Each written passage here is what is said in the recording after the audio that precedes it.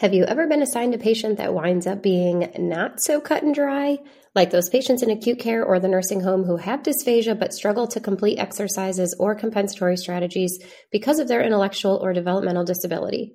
Or the patient with respiratory failure who develops respiratory-driven cardiac arrest, gets intubated for 10 plus days, and is on a trach and vent. Oh, and he also has a history of stroke, congestive heart failure, COPD, diabetes, and traumatic brain injury. No textbook or single webinar could ever prepare you for that. But we have something that can help you get there, and it's totally free. On May 19th, the MedSLP Collective is hosting another never-been-done-before virtual summit titled Advanced Therapy for Complex Patients, a Medical SLP's Guide. Learn critical concepts with actionable steps you can take for those not-so-cut-and-dry cases. You can earn up to 0.8 advanced ASHA CEUs if you are or you become a member of the MedSLP Collective, and the recording is also available inside of the collective. Ready to scale your clinical skills? Go to medslpcollective.com/summit to register today. In this episode of the Swallow Your Pride podcast, we have Jenny May Howard. She got her bachelor's in communication sciences and disorders with a minor in psychology from Southern Illinois University at Carbondale in 2009, and her master's degree in 2011 at SIUC as well. She's worked in skilled nursing outpatient setting for all 11 years in the profession. She also works part-time in the early intervention setting and PRN acute care. She is trained in MDTP, myofascial release, and other manual techniques in dysphagia, AMP care, and FORT. She currently serves on the program advisory board and guest lectures at SIUC. Outside of being an SLP, she loves to run and leads a local running club for young girls. She was a sprinter hurdler on the track team while at SIUC and also finds joy in singing and leading worship. Jenny also writes, I'm just a regular SLP. I'm not a researcher. I'm not a professor. I haven't developed or written anything, but I just love being an SLP. I love helping people. I love connecting to people. And I want to make sure that I not only know how to treat their medical problem, but that I also know how to make them feel seen, heard, understood, and accepted. And I just love Jenny for this. This was such a great conversation.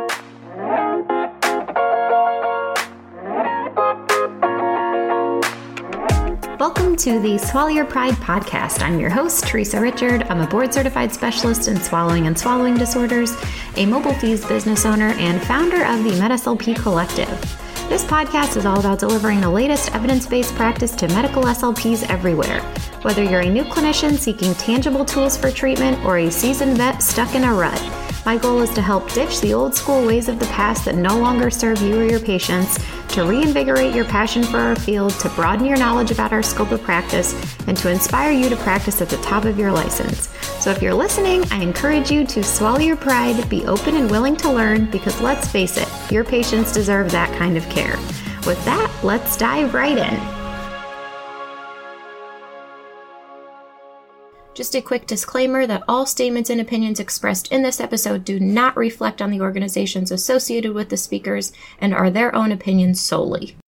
Good afternoon, Jenny. Hello, Teresa. How are you today? I'm wonderful. Thank you so much for joining me. Thank you for having me. I am extremely excited to be here. Yay! I'm so excited to have you. Yay. All right. Well, tell the people who you are. So my name is Jenny Howard. I am a speech and language pathologist in the Southern Illinois area. I am in a very rural area. I cover the skilled nursing facility, an outpatient setting, a supportive living setting. On the side, I work part-time or as needed in the acute care setting and do a little bit of dabbling in the early intervention setting. So I'm pretty well everywhere and a little bit of everything. I have been an SLP for 11 years and just find that it's exactly where I'm supposed to be. Yeah. I feel extremely blessed that I was led into this profession and that I get to help people every single day. So I find great joy in that. I love that. I love that so much. And that is why you're here, Jenny. So yeah, I know we were talking about, we need to get some more people on the podcast. Who should we invite? And I said, oh my gosh, yeah, I would love to have Jenny because I feel like, we have so many wonderful, amazing, everybody's amazing that comes on this podcast. But like you said, a lot of people are very, very specialized. And that's something that I don't regret being really specialized, but I miss not knowing more about like other topics. And I have so much respect for you because you're like a super generalist, like not just a generalist, but like a generalist across like a bajillion different settings. And I have the utmost respect for that because I know that's so hard to wear that many hats. And, I don't want to say it's easy to just be a specialist because you really just hone in on one topic. But I always say that I just have so much respect for generalists because there's so much that you have to know. And I don't want that word generalist to be taken as a negative connotation. I mean it as a utmost compliment. So please. No, I understand that. Yeah. Okay. I understand that completely. I always kind of refer to myself as like a general practitioner, that I know a little bit about a whole lot of different things. And if I have someone coming to see me at the outpatient clinic in something that I'm not as well versed in, I love that I have so many resources that I can go and, take a quick course or read an article or do a training to feel like I'm well versed enough to really give them the treatment that they deserve. And that's always being a generalist or doing a lot of things has always been one of my, I don't know if it's a problem, but one of the things that I have done growing up, I was involved in everything. I did every sport. I was on every committee, every group. And so I've always had trouble zoning in on exactly what it was. I just like everything. Yeah. And I find that in this setting as well, I think it would be cool to be a specialist. I get kind of jealous when I hear people talk on topics where they're so versed and they know so much. And I think, oh, I want to be that person. But then I love knowing that I can help almost anyone who comes to see me. There are times when I get that case and I'm like, I don't know that I'm the best therapist for you. And I like that I have the ability to say that. Let's find you someone who might be a better fit for you with your specific issue. So that way I know that you are getting the treatment that you deserve. Because I don't want to be that therapist that thinks I can do it all because I know that I can't. But I'm always learning. And I think that that's one of the best things about this profession is that we just get to keep learning. And I'm a big nerd, so that's a good thing for me. I love it. Well, what I love too, Jenny, I mean, you, like you said, you get to treat itty bitty babies all the way to, geriatric end of life. And what a beautiful spectrum that is to work with patients and have that career fulfillment of helping so many patients across the continuum. I love that so much. Yes. And I'm just, I told you earlier, I was nervous about doing the podcast because I'm not a specialist. And I thought to myself, who wants to hear me talk? Why? I don't really have anything special to share, but I am maybe the regular listener. I'm that normal everyday SLP who is going to work and trying to juggle life. And I don't always have time to read all of the research articles or do all of the trainings, but I'm here and I'm doing the best that I can, trying to provide the best therapy I can. And I love listening to the podcast. So I was super excited to come chat with you. Awesome. Oh, I love it, Jenny.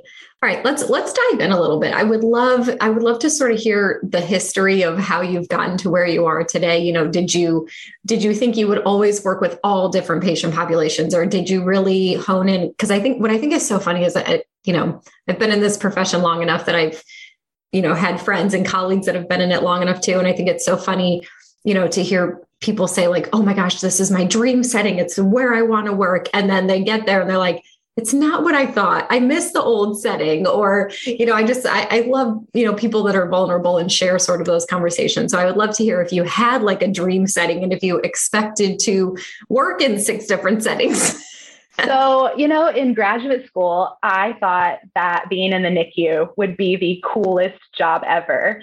But unfortunately, in the area that I'm in, getting a fellowship in a NICU was extremely difficult.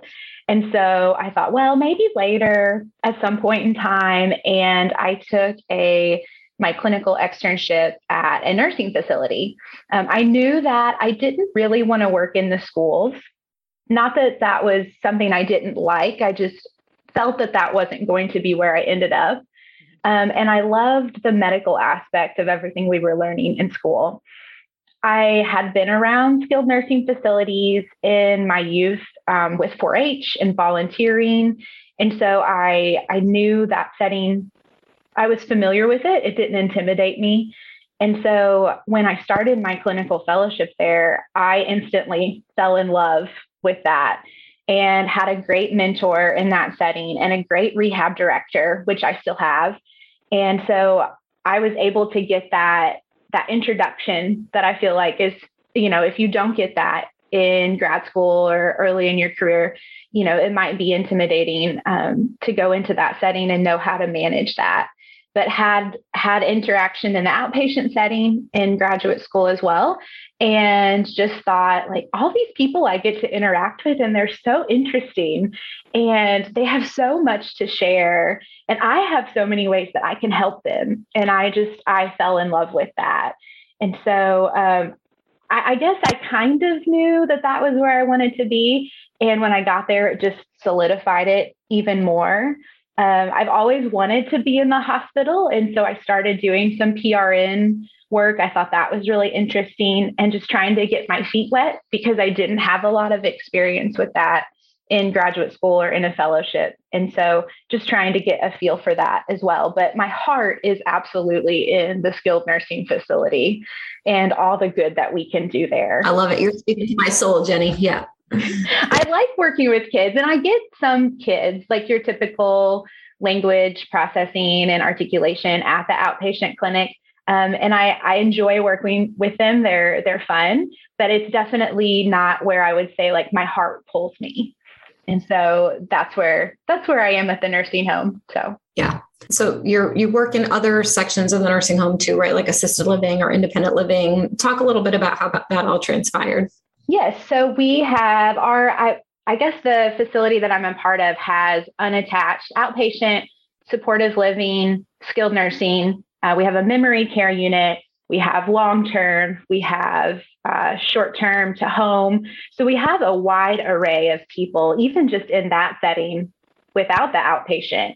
And so I am able to work with lots of different types of dysphagia, lots of different diagnoses related to stroke and dementia. And so I really feel like person-centered care can thrive in all of these settings. With the supportive living patients, I'm able to help them maybe manage their finances a little bit longer in that situation. I'm able to help them with I just had a dysphagia patient over there that we were able to get instrumentation done for her to determine that, hey, she's not really aspirating like they thought she was just because she was coughing when she was taking her pills. And then at the nursing facility, because we have short stay residents who might be suffering from cognition issues because of anesthesia or medication impairments, all the way up to, and I can do higher level activities with them, all the way up to my memory care residents who I'm working on, dietary changes in there, and I guess not dietary changes, but like environmental changes for their dysphagia. I know you just had a great episode on dysphagia in the dementia population, and, implementing those practices with those residents or helping them adjust to life on a memory care unit, helping staff understand their needs and how we can help them feel more at home in a place that, hasn't always been home for them. So it takes a lot of coordination. I said I have a great rehab manager, and I know that that's not always the case. So I feel extremely lucky to have that both at my supportive living or my nursing home and my outpatient, who they kind of let me manage my own schedule, which is really nice because then I know, okay, on this day I have 4 outpatients, which means that I need to schedule my supportive living or my nursing home patients on a different day. So that way I can manage my schedule a little bit better. And that allows me freedom to, be able to see people for the amount of treatment session that they need, or see them in an early session if they need mornings, things like that. So it does take a lot of calendar and time management to make sure that I'm getting everywhere I need to be when I need to be. Are there any things that and I don't want to, conflict is not the right word, but any things that you've had to work through with your management as far as time management or things like advocating for new programs and things like that? Yeah, I have found that, we're experts in communication. And so I have found that when I go and I explain why I need something, management, dietary, management of a facility, when I'm explaining why something's important, I really haven't had much pushback. And I think that that's just really important. A lot of times we walk in and we're like, I need this, or I need more time off of my productivity. And so I have found that when I explain why, that they're usually really understanding, or they're able to talk with me about where we can meet in the middle with productivity. I know that comes up all the time in the skilled nursing facility and can be a real struggle for people. I have found that by having good relationships with CNAs, certified nursing assistants and dietary and nurses, that I can improve my productivity just by having good relationships with them to help me get patients ready, or help me, if I'm walking down the hall saying, oh, I need so-and-so in about 30 minutes, would you mind if you can make sure she's gone to the bathroom or she's up where I can get to her? And that's been really, really beneficial for me. In relation to like programs or instrumentation, I have found that, again, just saying why and understanding that I'm going to need time to do education. I'm going to need time to do training. And I haven't ever had any pushback to that, which has been really nice. Now, carryover is hard sometimes because we know a difficulty in the skilled nursing facility is turnover with staff. And so I feel like sometimes I'm doing a lot of training over and over again, but I know that it's important. And so I just explain, why it's needed. And it seems like they're able to implement it pretty well. Good. Awesome. I love that, Jenny. Thank you. Yeah, no, I think that I say talking about the why a lot. I recently, patients I've had who might need a lot of oral care. This is one of those things where I'm saying, hey, this person may need oral care 4 times a day, which is a lot, which is asking a lot of a nursing home staff. And I remember the CNA looking at me and saying, 4 times? I don't have time for that. And I said, well, let me tell you why it's important. And when I explained that about the oral bacteria and the pneumonia risk, and they said, oh, well, if what I can do can help her get better, well, yeah, that makes sense. And so it was like I immediately had buy-in. When I just asked them to do something, it was almost like, oh, you're making me busier. You're giving me more work. But they're working in that setting because they want to help people too, just like we do. And so when I explained how it's helping the resident, I usually see a lot better buy-in and a lot better carryover. Yeah. I love that. I think that's sort of how we all operate, right? We don't just want to be told to do something. We want to know, why is this for the, greater good of the community? Is this going to actually help the patient? So I know it seems like such a simple, small task, but it's so overlooked. We all do it. Yes. That's why I wanted to say that, because I have seen other therapists in my work experience kind of struggle with getting that feedback. And I'd say, have you tried this?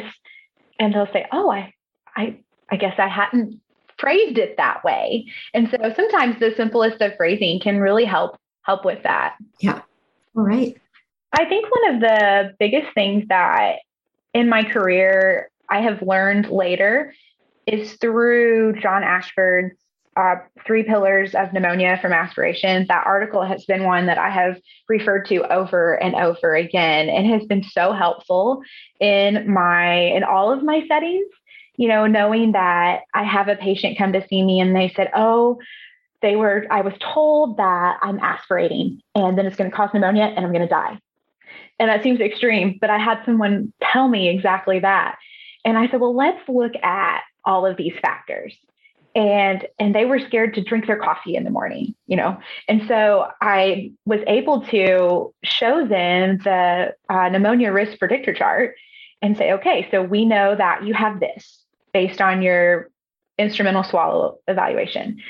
But you don't have this, and you don't have this, so they had good oral care. Their body was they were a generally healthy person, but they had aspiration. And so through that education and through that knowledge that we have from, Dr. Ashford and Langmore and all of those articles, I was able to make them feel a little bit safer, understand that their risk was still there, but less, because they didn't have all of these other factors that research has now told us help contribute to aspiration pneumonia. So not just jumping right to, well, you have aspiration, so you're going to get pneumonia. And that has been so helpful in my clinical practice and helped me make more evidence-based and sound decisions for my patients, instead of making decisions based on fear. Like, oh, I see you're aspirating, I'm afraid you're going to get this. Well, I know that because this research, that probably isn't going to happen. And I know that George Barnes and Doreen Benson are doing that research right now for the mathematical probability. I was just reading this article. I hope I'm saying this correctly, the Bayes theorem. Am I saying that right? I'm not sure. So this article just came out in June. I'm glad someone else is handling the mathematical part, because that is definitely not my strong suit. But just they're looking at understanding the combination of all of these variables to put a percentage on someone's aspiration risk. And so that way we have, that actual clinical evidence, which I think will be so helpful, that we can say this person has a slight risk of developing pneumonia, and will just allow us to make more clinically sound decisions instead of just depending on that specific therapist's skill, which might be good or might be not as good. Yeah. So, like I said, I'm glad they're creating a tool so I don't have to actually do the math. I know that that'll be really helpful. And so I look forward to hearing more about that as they're learning more and doing more research. Yeah. I think one thing about that too is it almost gives the patient more control of their care. I think, that was one thing that really broke my heart all my years in skilled nursing is, why is this happening to me? Or is, this cancer growing? Or, I feel like patients in these situations want answers, but they also want to do anything within their control to help themselves, and I think that's something I appreciated so much about this patient population, was just so many of them are so driven to improve and help themselves. And I think by having this evidence, brushing your teeth, getting up and walking around, these are things that you can do. These are things that are in your control that can help with your overall health status, that can help to, prevent pneumonia. And I think, like you said, just, telling people the why behind things can be so powerful. And I think especially for this population, just putting some tools back into their pocket that they can do to help themselves really means a lot. Absolutely. And being able to help ourselves is one thing that we need as people. Before COVID, I was getting ready to start actually a program called Purposeful Living within my facility, because I had found that I had a resident tell me, I don't know why I'm still alive. There's no reason for me to get up every day. And it broke my heart. Yeah. And I knew that I had the ability to help change that for him. And so through this program that I'm still working on sort of on the side, I want to get it going. There's just been a few hurdles the last couple of years, is that we're able to give people independence and give them tasks that help them feel like they have a purpose and that they have a reason to wake up in the morning. And I think that that's extremely important in the skilled nursing facility. I think it's important for everyone, but I see it so often in that setting because so many of their individual rights and abilities have been kind of stripped when they go to the nursing home. And I love that our profession really strives for that person-centered care. So, we can explain to them, like you said, if you are doing your oral care, that's going to decrease this risk. And we can have our thin liquids. We can have the, whatever type of food it is that you're wanting to eat, and giving them that ability to make that change in their own life is very powerful. Yeah. Yeah. With the skilled nursing facility and with the outpatient clinic, the clinical swallow evaluation is, kind of where we do the chunk of our work. And I remember as I was learning about what the clinical swallow evaluation can't do, I was like, well, why am I even doing this? Right. I think we've all been there. I think we've all had those thoughts. Yeah. Yes. Like, what am I even doing? And I found that one of the articles that I really enjoyed was by James Coyle. And it's the clinical evaluation, a necessary tool for the dysphagia sloop. And I loved how he pointed out, like, yes, instrumentation is needed. It's important. This is bread and butter. But our clinical swallow evaluation is important too. And it has a lot of really good pieces to it that are important to the puzzle. And it gets our brain moving and problem solving. I kind of feel like, because I send a lot of my patients for instrumental evaluations, and I feel like I'm the first couple pieces of the puzzle. And so I can do some of this first work to make hypotheses or to, do the clinical swallow evaluation to assess that parts of the oral phase that we can see, to give the clinician who's doing the instrumental exam that head start on what they're going to see. So they don't have to spend time doing that, or I know that they don't have time to do those things. So I'm able to provide them with this information in a head start.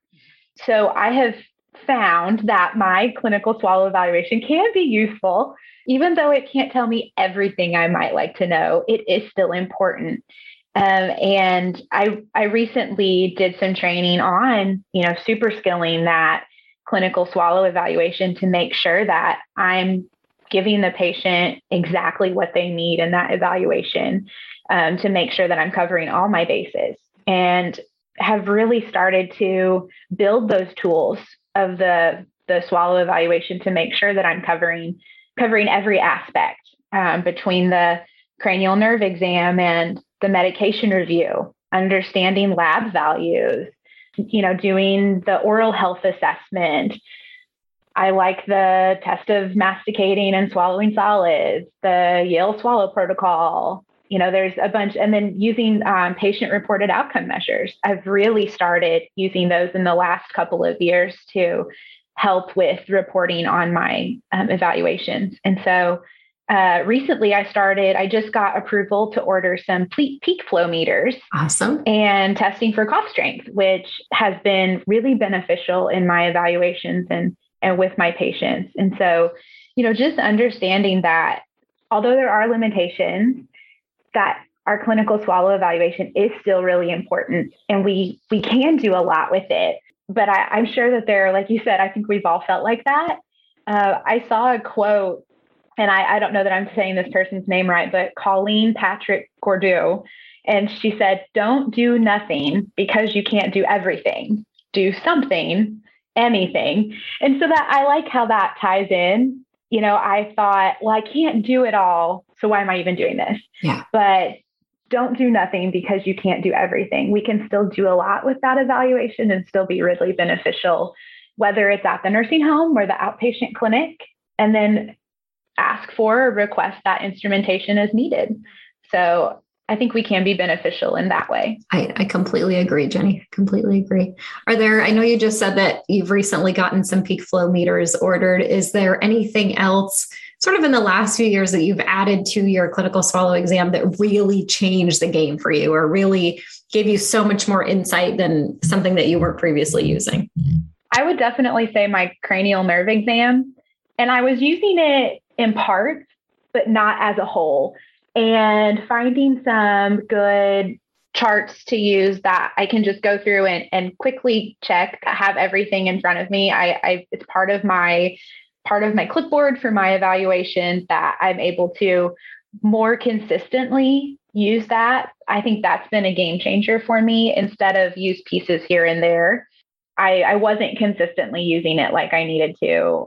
And then I also think the patient-reported outcome measures, using those has really been beneficial, because the patient might not always show improvement on those standardized measures. And this goes for dysphagia or for aphasia, cognition. I'm just using those all the time because it's able to show like, okay, this person is getting better, or they're reporting less issues. They're reporting that speaking with others is more fluent or is easier.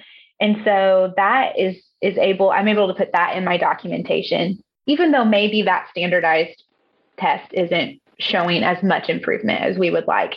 It's not functional. It's not real life in most cases. And real life is what we're trying to improve. So I put just as much stock in those as I am putting in our standardized assessments sometimes. I totally agree. I think, I feel like to me, those changed a lot about my practice was when I started using a lot more of those, and just gives you so much more insight into what's important to the patient too, which I think sometimes is left out of our standardized assessments is this what's really important to the patient? Is this something that's culturally appropriate for them? Is this something that is, of their values? And so I think that's something that we've all gotten a lot more exposure to, and a lot more, realizing that those things do sort of matter a lot more than we originally were taught.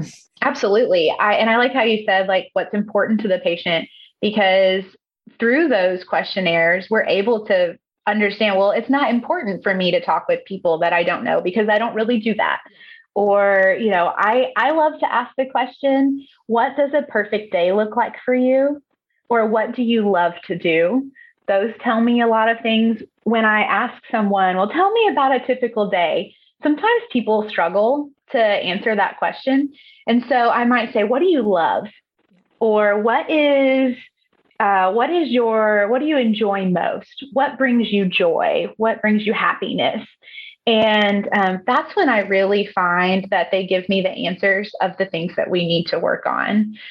And so I think that it helps us to be better about that person-centered care and not just writing those generic goals that are stuck in your brain and you want to put down, making sure that those goals are actually relevant to them and their daily life and what they need. Yeah. When I think of those, the neuroplasticity too, and things like, is this relevant? Is this salient? Is this something that's important to the patient? How many times have we written goals that we thought, because this is what we were taught, that this is this progression that the patient is supposed to take. And then in the meantime, they're mad at us because they don't care. They don't want to work on those things. And we're like, but you have to work on those things. And then you stop and think about it. And you're like, why do they have to? They really don't. We just made it up and said they have to, so. Exactly. Patient buy-in is so much better when they're working on things that they want to do or things that make sense to them. And so if it's remembering, I worked recently with a lady with aphasia, being able to name her grandchildren, because that was hard and it was upsetting her that she couldn't come up with their names. And so that was one of our goals, and it's functional and it's helped her. And she feels like, okay, I can pick up a phone and I can at least get out their name. Yeah. And so it's those kinds of goals that I feel like make the biggest difference in their lives, but might not necessarily show a huge difference on their standardized assessment. Yeah. But I think on the flip side of that, Jenny, I have a patient, and I'll never forget this either. I had a man that I, thought, okay, we should, name family members, same things. He had aphasia, and, I'd have him go through and name family members and things like that. And he was just angry. He didn't like doing it. I just thought he didn't like me. I thought he didn't like the therapy. And finally, one day he just said, like, why do I have to keep doing this? And I don't remember what my response was, but he was like, I don't have a good relationship with my family. I don't want to keep talking about these people every day. And I was like, oh my God. Like, to me, I was like, oh my gosh, that's so awful of me to assume that this is something he would want to talk about and want to practice. And that was sort of one of those huge moments for me where I learned, okay, you need to ask the patient what they want, what's important to them, what they want to discuss, because if I didn't like my family, I wouldn't want to talk about them every day either. So yeah. And that's so hard. I think it comes from maybe our personal preferences too. Like, I have a good relationship with my family. So for me, that would be something I would want to work on. But, recognizing that, not everybody is me. And so people have different desires and goals. And that's hard to remember because we're all working from a place of personal experience. And I think that's where a lot of our clinical communication skills come from, that personal experience. And so but I do think that's important to remember. And I know we all have those moments that help. Okay, next time, this is what I'm going to do. But I think it's important to remember that we're all learning and we're all going to make mistakes, and we're all going to go into that evaluation and say the wrong thing, or maybe write the wrong goal. And that'll help us next time. Yep. We've all done it. Yes. And I used to get so worried about that. And now I just try to remind myself that, I am a person who is going to make mistakes, and then remember that in my relationships with nurses and with doctors, knowing that I had an experience once where a nurse did something I had told her that wasn't ideal. And I walked away kind of frustrated, like, I can't believe she did that, And then I stopped and I turned myself around and I thought, okay, Jenny, you can be a jerk, or you can make this a teaching moment.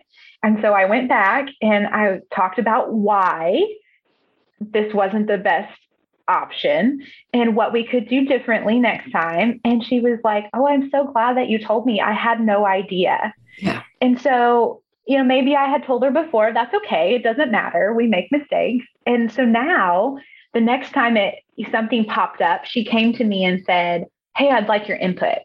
And so I was able to use, instead of get frustrated and walk away, stomping my feet, I was able to use that communication, remind myself like, hey, you make mistakes too.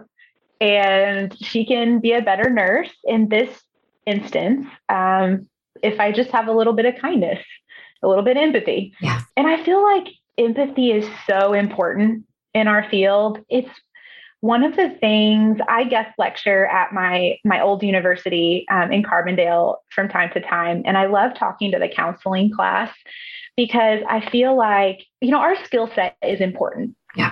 We have to have the skills to be a good clinician. But I feel like our ability to have empathy is like right up there with our skill set. And I have heard that, I think it was in an article, I can't quote it, so I don't want to say for sure, but that our ability to empathize with patients directly relates to their progress in therapy. And I had a former dysphagia patient of mine had passed away, and his wife wrote a very sweet note to me. And I live in a small town, so you kind of know everybody. It's a town of like 5,000 people, so I know most people here. And in the note, she wrote that, and I have it memorized, that your upbeat personality and caring attitude gave him the courage to try again. She didn't write that your expert clinical skills were, he went from NPO to a full regular diet after our therapy. So the clinical skills were there, but that empathy and that relationship and that rapport directly related to him saying, I think I can do this. I can try. I can go to therapy. And I think that was a huge component to his therapy outcome. So I think as we're building those, I know they call them soft skills, but I think that they're so important to our daily therapy activities. And I love building those relationships with those patients. I think it's just a huge part of our job and one of the most fun parts. Yeah, I couldn't agree more, Jenny. I think you nailed it there. It's of course so important to know our clinical skills, but I think there's so much weight that needs to be put on empathy and caring and relationship building and just getting that buy-in with our patients. I've had so many experiences with my son, and I know I talk about it a lot, but it really changed everything for me in the way that I practice too, because I just, you have doctors come in and just say, do this, they recommend this, and then they leave, they don't explain why, or they don't, is this important to you? Is this something that goes along with your family values? Maybe let's just try it. And if it doesn't work out, then we'll make a different plan. And I think there just has to be a lot more flexibility that that we don't, I think, extend to ourselves. We think we have to recommend the right plan right away. That's what the patient has to do, and it's going to work. And sometimes it just doesn't. And it involves some back and forth. It involves some, give and take, some negotiation, some, hey, if you can try this, let's try this. Let's see where it goes. If it doesn't work out, it's okay. We'll swerve. But I think there's so much more to be done there that we give ourselves credit for. Absolutely. I had someone tell me one time that they said, it's one thing to know how to treat a person who has dysphagia, maybe a person with Parkinson's who has dysphagia. It's another thing to sit on the other side of the table when they tell you that they weren't able to eat their favorite food at Thanksgiving dinner with everyone as they have tears in their eyes. Because swallowing, eating, it's essential to what we do. I mean, not only to live, but it's a part of how we celebrate. It's a part of how we mourn. It's what we do when we're bored. It's such a part of our lives. And so to be able to know how to say, okay, I know how to clinically treat you. That's important. We need to be able to do that. But to also know what to say when that person says, I couldn't eat my favorite food and I had to watch everybody eat. Yeah. That's huge. And to be able to empathize with them is so important. And like you said, I know that you dealt with that firsthand with your son. And I'm sure that was, I've heard in your previous podcast, things people did well and things people did not so well. And, just such a learning experience for everyone, I think. Yeah. So I know we talked about earlier, we can't possibly know everything. But I do feel very fortunate that I currently have the privilege to attend a lot of different trainings to grow those tools in my toolbox. I know, if you're listening to this podcast and you think, well, I don't have that privilege right now. Like I was you at one point in time. You can't take off work. Traveling to continuing education courses is expensive. Maybe you're just dealing emotionally with other things. Like I've been there and I understand that completely. I understand that going to trainings, paying for trainings is a luxury and a privilege. And you can still do quality therapy without having, all of these certifications or doing all of these trainings. There are still so many ways to learn and to improve our skills that don't involve tons of money and travel. But I made a wish list at the start of my career. And I just said, okay, this year I'm going to budget so that way I can go to 1. And then the next year, maybe I can go to 2. And I'm just slowly marking off things that those tools, those trainings, those gold standard things that I want to be able to do. But I think it's important to recognize that you don't have to do them all right now. And that's how I felt. I need to do them all. I need to get them all done in 1 year. And it's just not feasible. And so don't feel like that. If you're that therapist, don't feel like that has to be you. Doing trainings little by little is going to help you and you're going to learn through practice. So I think that's important. But some of my favorite trainings that I feel like have been most beneficial for me as a clinician are, I recently got trained in AMP Care, McNeil Dysphagia Therapy Program, myofascial release and manual therapy for dysphagia management, respiratory muscle strength training for IMST and EMST. I feel like through those trainings, they've really just provided me a deeper and more in-depth knowledge of anatomy, muscle function, overall exercise science. Our field is so large, they can't possibly cover all of that in graduate school. And so I want to make sure that I fully understand what I'm treating. Because if I'm just giving exercises and don't understand how muscles work or what muscles I'm even targeting or what type of muscles they are, I'm not really giving my patients the best service.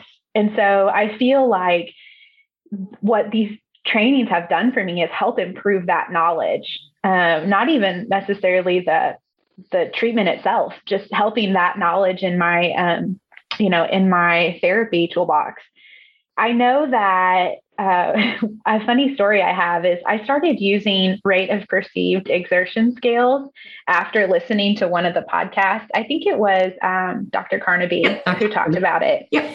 And I was like, oh my gosh, we should be using this. I'm a runner and a lifter. And so I understand that in my world of running, like I should totally use this in my speech therapy world. And the first time I had a physical therapist overhear me talking about this with a patient, they were like, "What are you doing? That's our world." And so, understanding that we work with muscles too, and that we can use it and be beneficial for our practice.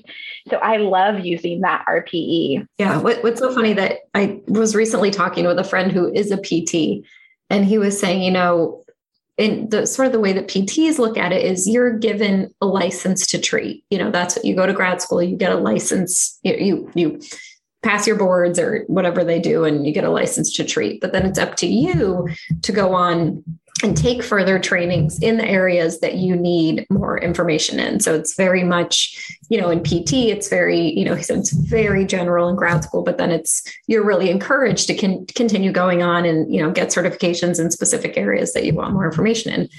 And, to me, I just thought, that sort of makes sense. I don't know why we think as SLPs, like we should learn everything in grad school, because we know that's not possible, but then on the flip side, I'm like you, I want to take all the courses. I want to know all the things. And I just sort of, I told myself like maybe 4 or 5 years ago, like you can do it all, Teresa, just not all at once. And that's something that I tell myself all the time. Like if there's 5 courses that I want to take, sure, I can take them all, but it might be over a 5-year span. It might not be all in the next 5 days. So yes, no, I think that's great. You could do it all, just not all at the same time. And I struggle with that so much, just in life in general. I love to do it all. And I think, being able to listen to webinars, being able to read articles for continuing ed, has really helped me to not have to travel all the time, to not have to pay the expensive flight, airline tickets. And that has helped too, that ability to get access to continuing ed without traveling is growing. And I love that, thank you, internet. Thank you, progression of society. I think that is great that we can do that now, because it's easy that, I have an evaluation and I get that pre-intake, the ladies in the office at the outpatient building, they've worked with me for so long. I've worked with the same company for 11 years. So it's really nice that we have that relationship. They can say, okay, Jenny's going to want to know this. I need to ask these questions. So that way I can look at that intake form and be like, oh, I have a person coming in with, muscle tension dysphagia or muscle tension dysphonia. And I can say, okay, I took a course on that. I'm going to go back and refresh that. I'm going to go back and, review my treatment plan or those treatment goals. So I can feel prepared when I go in for that person, because I want to do this training and I want to do that training. And so just knowing that we have time, you don't have to be an expert. You have the skills and you have the knowledge to be a good therapist. We often know way more than we realize we do. And so I think we can be really beneficial without being an expert. And I was talking to my mom about coming on the podcast and just being a regular person. And I know you're all regular people, but I have you up here on this pedestal and I'm just a lowly regular speech therapist. And she said, Jenny, I just want you to remember, she said, just be yourself. She said, no, you're not a researcher. You're not a developer of anything special, yet. You haven't written a book or anything like that. She's like, you're special in your own way as a therapist. And she's like, I see that. Other people see that. She said, so just be yourself. And I think that that's great advice for our therapy sessions as well. I don't have to pretend like I'm the most versed in dysphagia. I know I'm not, and I never will be, but I do know that I have good knowledge in that area. I have good treatment knowledge. I have the ability to be a good therapist. And so I just have to remember to be me, to be myself. And you've helped a crap ton of patients, Jenny. Don't ever forget that either. That is your purpose. Yes. And I find joy in that. I would love to develop something one day or write a book, and maybe that will happen one day. But right now I find joy in helping the people in my community and helping nurses and people I work with. I love doing guest lecturing at the universities and being a part of their clinical board for their courses.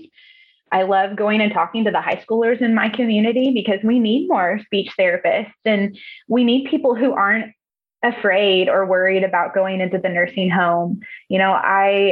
I think when I go and talk to the graduate school students, I love talking about the nursing facility because they kind of like look at me like, oh no, that's not something I want to do. That was me. Yes. Yeah. And I love, like, this one girl, she came up to me later and she said, you know what?